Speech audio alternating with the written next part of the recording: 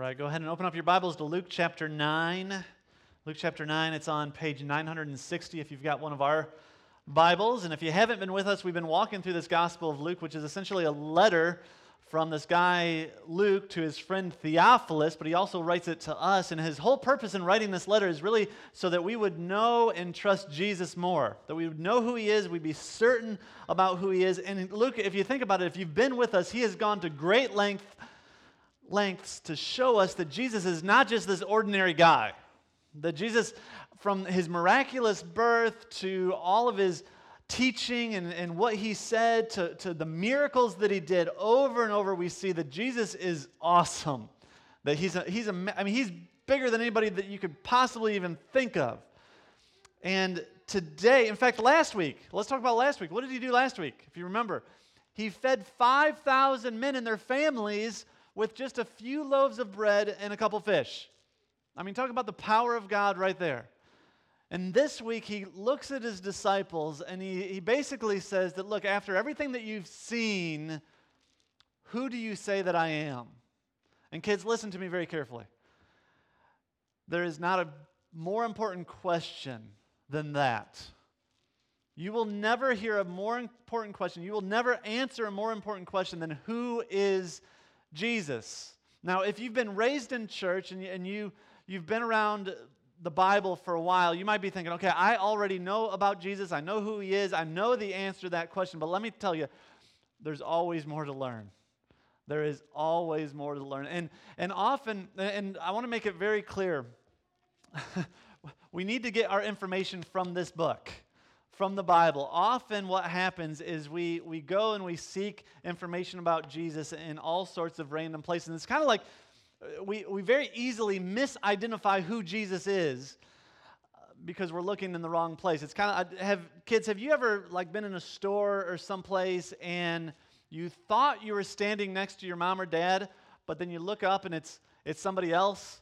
I remember one of my earliest memories. I was in a bank, and I'm there with my mom, and of course they give you the little sucker, and so I'm sucking on the sucker and not really paying attention, and there must have been this guy that had the same color pants as my mom, and so I'm just standing by, and it must have been a few minutes that I'm standing by this guy, just sucking away on my sucker, and then all of a sudden I hear my mom from across the room yelling for me, and I look up at this guy, and my eyes must have got like this big, and I'm embarrassed because, okay, this is not my mom. You're not even a girl. and so I go and I cry and I run over to my mom. But often, and the reason I misidentified my mom is because I was looking in the wrong place. And often we do that too. We kind of, and this is our world. And you know this. I mean, people get all sorts of ideas about who Jesus is because they kind of pick and choose, and they go to like YouTube, right? And you can learn a lot from YouTube. Our old house, I rewired the basement when I was redoing the basement. Learn how to rewire the basement. You can learn how to fix a car on YouTube. Eli has figured out how to turn a piece of paper into just about anything by watching videos on YouTube. But if you're going to go and try to figure out who Jesus is by looking at YouTube, you're going to come up with all sorts of different ideas. But that's what we do. We essentially kind of pick and choose, okay, I like this about Jesus, and I get it from over here, and I like this about Jesus, and so I think this is true about Jesus, and I get it from over here, and so we kind of compile who we think Jesus ought to be based on all these different ideas from all over the place, and we essentially come up with our own idea of Jesus. David Platt puts it really well. He says, when we do that, when we kind of pick and choose what we want to believe about Jesus from all these other sources, essentially what we're doing is we're creating Jesus in our own image. And so when we come in here on a Sunday morning, who are we worshiping at that moment? We're not worshiping the Jesus of the Bible. We're worshiping a Jesus made in our own image. And so essentially we're worshiping ourselves on Sunday mornings. And so we want to be careful not to do that. And so we need the Spirit's help. So let's go to him in prayer one more time before we dive into this passage. Father, it is so easy for us to see things that are not there in the Scriptures and to interpret the Bible in ways that make us feel better rather than seeing the truth of your word. And so I pray that your Spirit would help protect us from that. Even now, help me to proclaim the truth and nothing but the truth. Help us to, I pray that you would open up our eyes to see how amazing your Son is. I pray that you would help our hearts be softened, that our lives would not be the same, that we would recognize who you are and what you've done for us, and it would cause us to reorient our whole lives around you and your mission for your glory and not our own. In Jesus' name, amen. All right, we're going to pick up in Luke chapter 9, starting in verse 18. And so he's just fed the 5,000. He turns to his, before he turns to his disciples, look what happens in 18. Now it happened that as he was praying alone, and I want to just stop there for a minute because Luke, every time he points out that Jesus is praying, something significant is about to happen or has just happened. Think about it. The last few times Jesus has been praying, it's been like after he's been baptized and the heavens are about to open up and the Spirit is going to be descending on him, and God the Father in his booming voice says, "This is my Son who I'm well pleased." Okay, it's in those kind of moments that Jesus is praying. It's in moments like right before he chooses the 12 apostles that he goes to the mountainside and spends all night praying because he's about to pick the 12 guys that are going to flip the world upside down. And so here in this moment, the fact that Luke points out that he was praying alone, something major is about to happen. And so you ought to pay attention. He prays again later on in this chapter, right before the transfiguration. And again, later on in Luke, when he goes into the garden, right before he's arrested, before the crucifixion, he's praying in those moments that are so significant in his life. And so right now, this is a significant moment. This is the most important question. Kids, the way that you answer the question, who is Jesus, will determine the rest of your life. Please, and I told my kids this last night, I said, don't believe that if you've gone to church your whole life that you're going to be saved, okay? Going to church your whole life does not mean that but how you answer this question will determine not just your life here, but your whole eternity. And so pay attention to what Jesus says. He turns to his disciples that were with him, and he asks them two questions. The first one, he says, "Who do the crowds say that I am?" In other words, who does the rest of the world say that I am? What are people saying about me? And they answered him, well, John the Baptist, but others say Elijah, and others that you're one of the prophets of old, have risen from the dead. And so the crowds recognize there's something special about Jesus, that he's not just an ordinary man, that maybe he's somebody that's risen from the dead, maybe he's a prophet of old, maybe he's a great teacher, but there's something special about him. But they were still far off. They still didn't quite get it. They didn't, and that's today. I mean, people look at Jesus and they recognize, okay, very few people say that, okay, Jesus never really existed, that he's just a story made up. Very, very, very few. In fact, no scholars believe that. There's way too much proof that he truly did walk on this earth. But there's a whole lot of people that look at Jesus and say, well, he was a good prophet. That's Islam. All of Islam looks at Jesus and says he was a good prophet, he's a great prophet. Or they think that, man, he was a really good teacher. He revolutionized the world, but that's all he was. And they all fall short of who Jesus really is, who he claimed to be. Look at verse 20. This is what Peter says. I'm sorry, this is what he asks, and then Peter replies to him. Then he says to them, "But who do you say that I am?" And so Jesus first asks, "Who does the world say that I am?" And then he says, "But who do you?" And that word "you" is emphatic. He's saying, okay, the world is not right. I'm expecting a different answer from you. You've been with me. You know me. Who do you say that I am? Not a more important question that they will ever hear than we will ever hear in our lives. And Peter answered, "The Christ of God." Now, Peter tends to be the leader of the apostles. He's probably speaking for all of the apostles when he says that. The word Christ is the Greek translation of a Hebrew word that means Messiah or anointed one. And Peter's confession here it shows that the disciples had come to believe that Jesus truly was this anointed one, that he was the one that for centuries and centuries, from the birth of human history, this is the guy that they've been waiting for. This is the guy that the Jews have been anticipating. This is the guy that that was prophesied about, that would one day reestablish God's reign on earth. I don't think it's possible to overestimate the significance of this moment. I mean, for all of human history, they've been anticipating. Peter's essentially saying that, look, this is the seed or the offspring that's mentioned in Genesis chapter 3. That you're the prophecy that's going to come, the one that's going to come, that's going to crush Satan's head.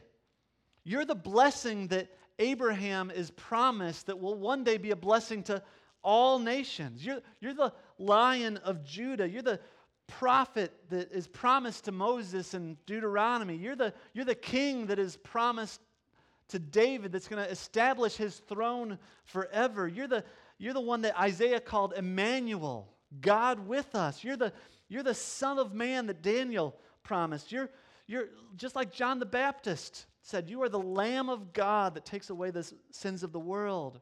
You are the great sacrifice that all the sacrifices in the Old Testament were pointing to. You're the great I am. You're the Son of God. And so how did Peter and the disciples come to this conclusion? Well, I think a big reason is because they had spent so much time with him. They had seen the miracles. They had seen Jesus speak, and the way that he taught just blew their mind.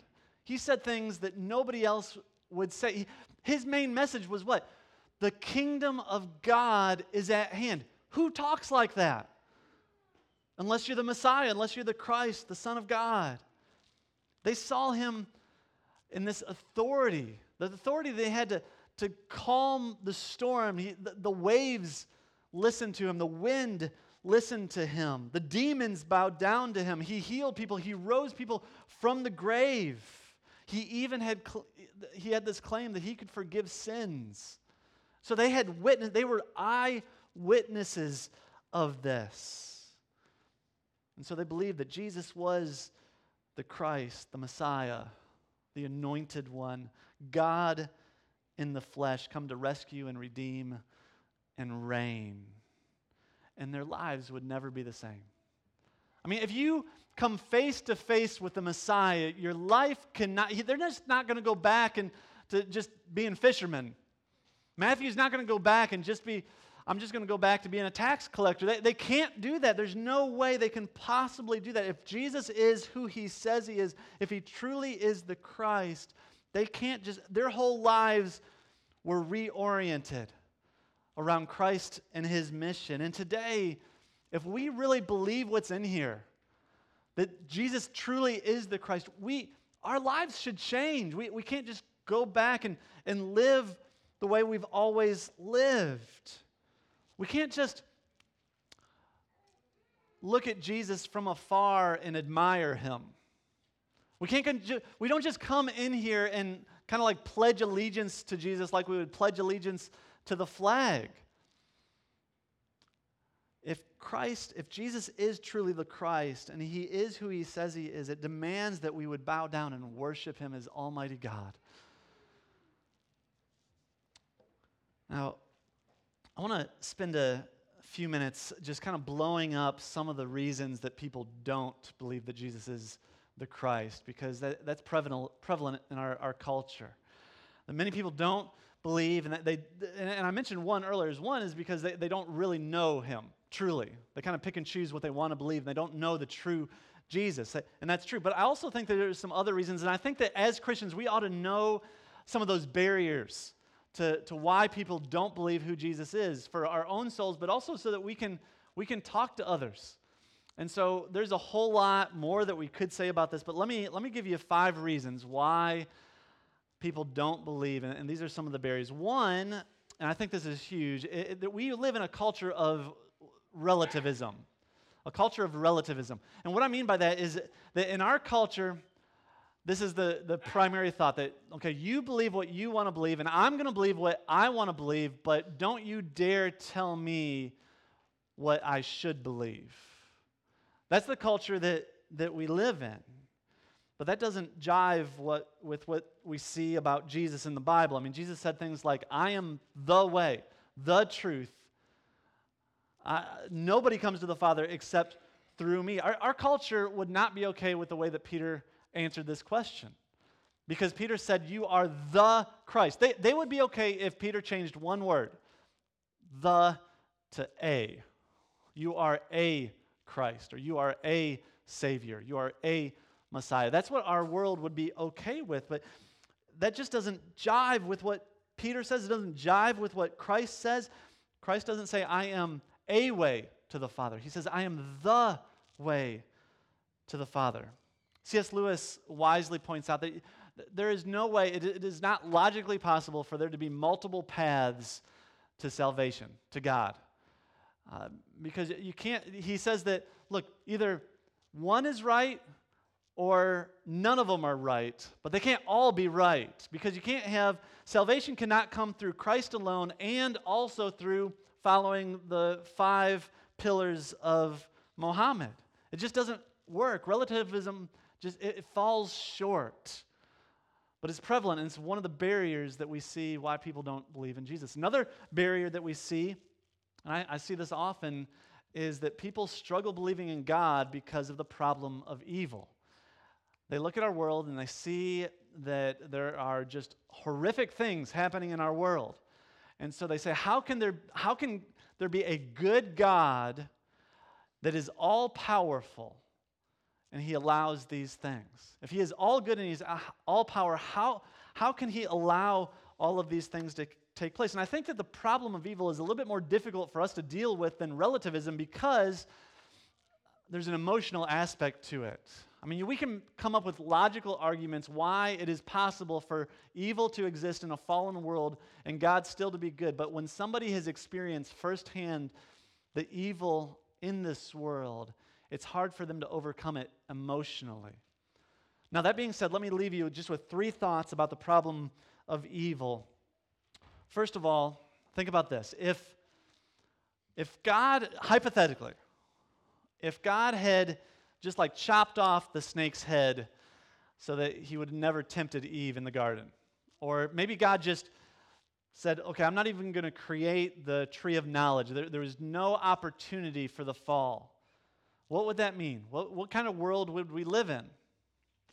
Well, it would be a world that we would not know the depth of God's mercy. We would never know the depth of God's love for us. We would never know the depth of his grace. The cross would not be necessary. We would never be able to sing Amazing Grace because there would be no need for forgiveness. We would never know God in his fullness if there was not the possibility of evil in our world. Secondly, remember that God has not allowed you, and he will never allow you to go through suffering or evil in this world that he wasn't willing to go through himself. In fact, none of us in this room will ever experience anything close to the amount of suffering that Christ was willing to go through on the cross for your sins. And then number 3, as we look at the Bible, we see that God is sovereign, that he is in control, and that over and over, even though, gosh, you see this in Scripture, that over and over he uses the evil acts of man for his good purposes. And so God is not looking down and noticing, okay, every generation is getting worse and worse and worse, and we complain about this all the time, right? That, gosh, what are our kids going to have to grow up in? I don't think God is sitting on his throne looking down and saying, gosh, they messed up my plan again.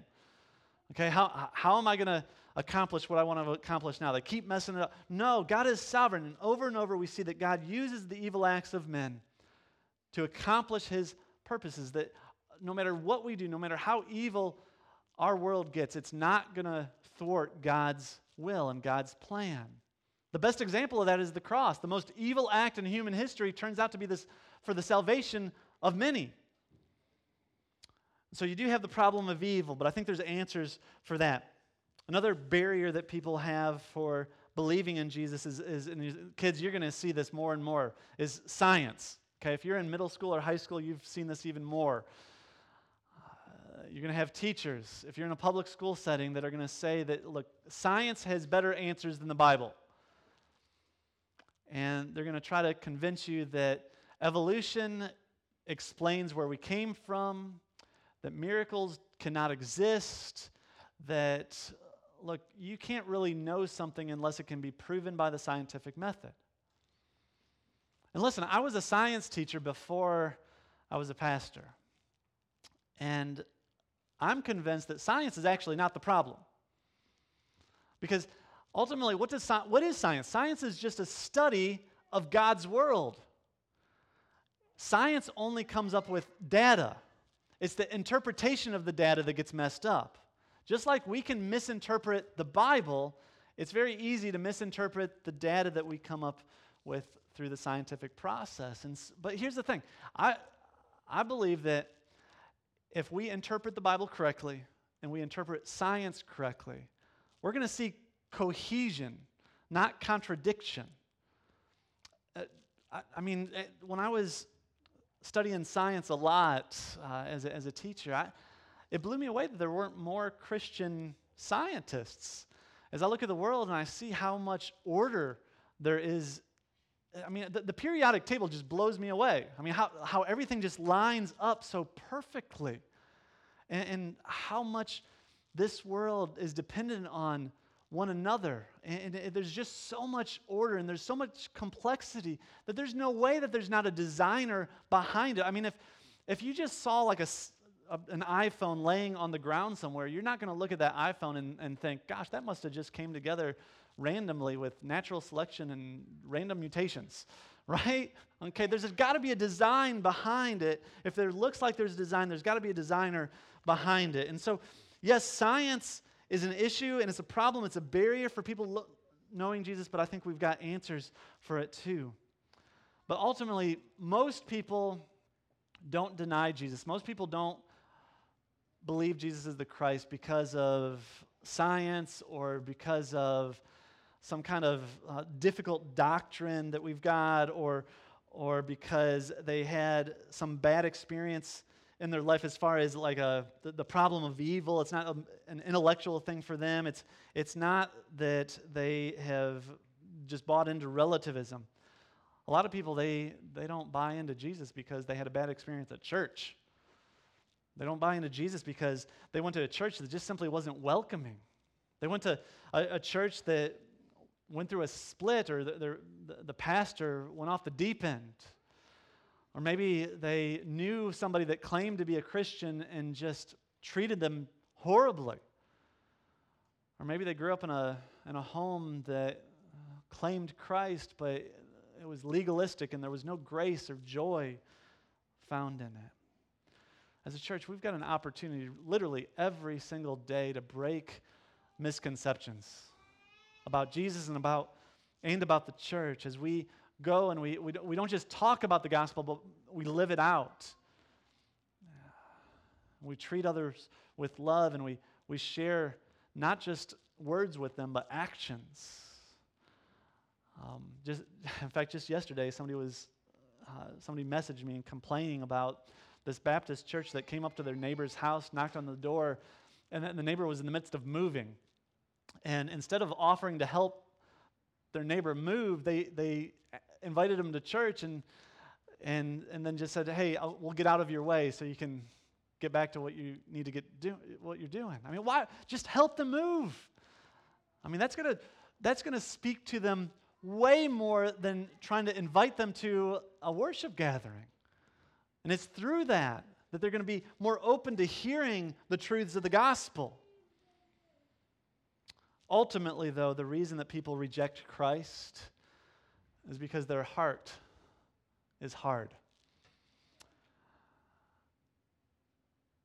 They care little about eternity or the glory of God. And maybe that's you. You came in here this morning and you really don't want to be here. You're just here because your parents made you come, or you're here because you know it's the right, you're supposed to be here, or you have to be here for some reason. People ultimately reject Christ because their eyes are focused on this world. They've got no desire to submit to Him, to repent of their sins. They want to be in control. And Paul describes people with hard hearts as dead in their sins, sons of disobedience, children of wrath, destined for destruction, enemies of God. And if we're honest, the hard reality is that all of us have been there at one time, if you're not there right now. All of us have had a hard heart. The Bible says that all have sinned and fallen short of the glory of God, and the wages of sin is death, but the free gift of God is eternal life. See, Jesus says that if you truly want to know me, if you truly want to trust and to follow me, to be one of my disciples, you've got to be born again. What he means by that is that you've got to have a new heart. God's got to give you a brand new heart. He's got to give you a new set of eyes to see with faith. And when that happens, everything in your life changes. When you've got new eyes to see Jesus for who He truly is, you've got a new outlook. You've got new desires start popping up in your heart. There's a new hunger to know Christ, to want to get to know that this is not just a book of rules, that this becomes a love letter, that you get to know your Savior. There's a new passion that starts developing in you, a new purpose that you've got for your life. It's not just about achievement anymore, it's about glorifying God. There's a new love and a compassion for others. You start recognizing, like we talked about in this morning's Bible study, that this time, this church, it's not just a place that you go, it's not just a meeting, but it's a family that's sacred to you. It's a bride of Christ. You get a whole new identity. You're a child of God. You're not just a sinner who keeps messing up. You're somebody who is loved and cherished by your Savior. You get a new freedom to be able to fight sin. You get a new joy and a new peace. You get a new hope that's secure. Because once Christ has you, He will never let you go. You sing a new song. Your heart rejoices. Your whole life begins to revolve around Christ and His mission. And I recognize this doesn't happen overnight, and there's seasons that we go through where we struggle with this. But if you truly understand who Christ is, and He's changed your heart, if He's given you a new heart, you're going to be different. There's a transformation that starts to happen. Do you see that in your heart? Do you see something different working in you? And go back to our passage. Jesus really reveals to His disciples for the first time what He would have to go through to give you that new heart. It didn't just come easily. He had to die for it. And it's interesting, he says in verse 21, He strictly charges them and commands them to tell nobody about this. And we've talked about this before, so I won't go into detail about this. But remember, it wasn't that He was telling His disciples, never tell anybody ever that I'm the Christ, that I died and I was raised from the dead. But He was saying that, look, you need to wait until the appropriate time, until after the resurrection. That's what He's saying here. That's a point that He's making here. He says in verse 22, that look, the Son of Man must suffer many things and be rejected by the elders, the chief priests, the scribes, the religious leaders, and be killed, and on the third day be raised. Can you imagine being in that moment, hearing this from Jesus as one of the disciples for the first time? He's telling them that, look, I'm going to die, and then I'm going to come back to life. That would blow your mind, I think, to hear that from anybody. But you've seen Jesus bring other people back from the dead. I mean, this is a miraculous moment. This is a moment in history that would transform their lives, because they would go from just, I think, recognizing that Jesus is a special person to realizing that He's the Christ of God. And I would commend you that even the demons understand that and they believe that. This is where being born again is so important, that you need to, God needs to give you a new heart. You need to treasure Christ. You need to see the change in your heart happening, and that's proof that God has been working in your heart. The truth is that God has shown us great mercy and grace by sending His own Son to be a sacrifice, to pay the penalty that we deserve. That's what we see on the cross. He experienced rejection. He experienced physical death. He experienced more than that, the full blow of God's wrath. He would appease the justice of God in that moment. But praise God that that's not the end of the story. Jesus prophesies, He predicts His own resurrection, that He would rise from the grave. In the cross we see the humanity of Jesus, that He physically died. But in the resurrection we see the deity of Jesus, that He showed the power of God to rise from the grave, that He conquered death in that moment. And Jesus promises that if you believe in Him, that you will one day experience that same resurrection, that you will be able to live forever with Him. Listen carefully. This side of the cross, we live in a time of amazing grace.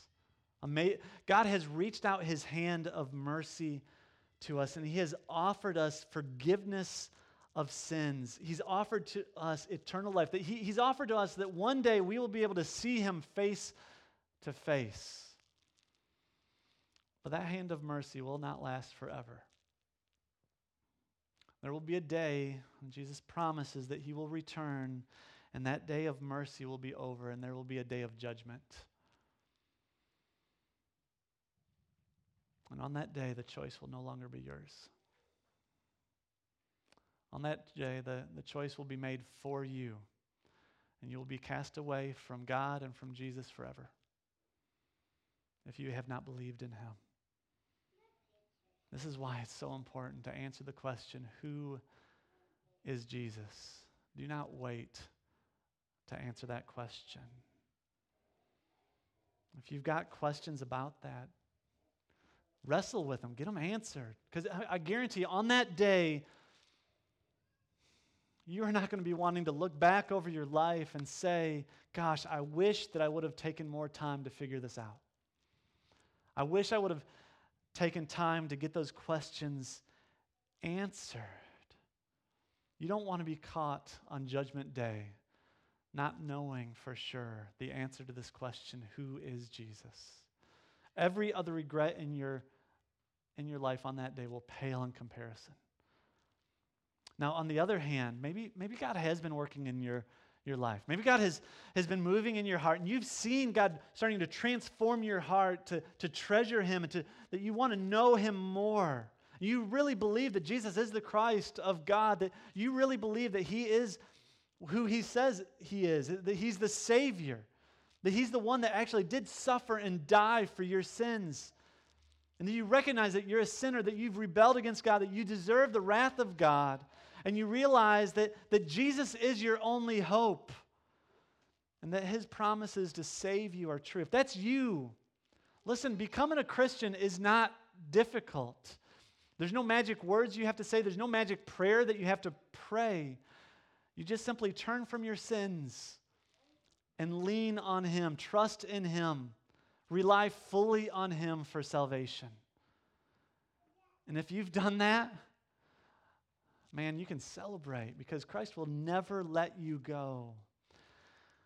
And you should tell somebody about it. Listen, this is what Paul says in Romans 10. He says, if you confess with your mouth that Jesus is Lord and believe in your heart that God raised Him from the dead, you will be saved. For with the heart one believes and is justified, and with the mouth one confesses and is saved. Listen, if you've trusted in Christ but you've never told anybody about it, it's like having a baby but not telling anybody about it. It's like winning the Super Bowl and never telling anybody about it, but it's like infinitely greater than any of that. You got to tell somebody. In fact, I would encourage you, if you're here today and you're a child and you've trusted in Christ, talk to your parents about that. If you're here as a guest, Tell somebody that you came with about that. You can talk to me about that. But tell somebody. And if you've never been baptized, I would challenge you, be baptized. Talk to us about getting baptized. Being baptized, there's no magic in the water. It doesn't save you. But Jesus commands us to be baptized because baptism is the way that we proclaim to the world that we have a new life in Christ. And so you don't do it to be saved. You do it out of obedience to Christ. And then lastly, if you've been baptized and you're a believer, let me challenge you to ask that same question to somebody that you know that doesn't know Christ. Ask them, who do you say Jesus is? This week, I would encourage you, write down a name of somebody that you need to ask. That's a powerful question to ask somebody. Who do you think Jesus is? Like, who do you say Jesus is? You never know. Maybe that one question could change their whole eternity. Let's pray. Father, gosh, there are so many times where we try to put you into a box and say something about you that is just not true. We try to make you something that you're not. And I pray that you would help us know you for who you truly are. I pray that you would help us fall deeply in love with you as we grow in knowledge of who you are. That you would give us a hunger and a passion to get to know you. That it would drive us to just dig into your word. And that through that, we would find a joy that is not based on circumstances, but is based on a relationship with you, on your character, on what you've done for us, and on what you've promised us. And we thank you for this morning where you have reminded us through your word and through song, and here in a minute through communion, who you are and what you've sacrificed so that we can live for eternity with you. I pray that you would continue to work in our hearts. That if there are those in this room that have not confessed you as Lord publicly, that you would give them the courage to do that, that you would move in their hearts in such a way that they would be overwhelmed by your grace and mercy. In Jesus' name, amen. Well, this morning, once again, we get to celebrate